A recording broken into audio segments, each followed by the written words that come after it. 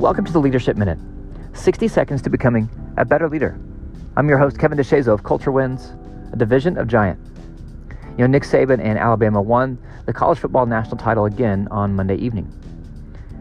Saban and the Crimson Tide are consistently competing for national championships. They have a consistent championship culture. And the same is true for Ryan Day and Ohio State. They're on the opposing sideline. They are consistently competing for championships. The same is true for Clemson. And it's easy as leaders to say, you know, I want to be like Nick Saban. I want to be like Ryan Day. I want to be like Dabo. Or pick great successful leaders in other sports or other fields in business and healthcare and education. Say, I want to be like them. But you can't.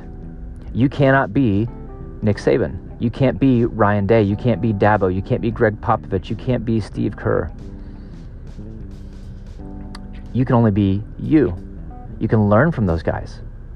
You can learn from successful men and women around the globe who are leading successful, consistently successful teams, and you should learn from them.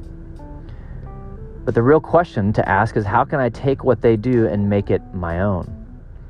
How can I take how they lead and do it my way?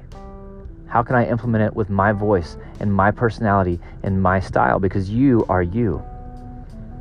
And the goal is to be the best version of you, not an average version of somebody else, no matter how successful that other person is.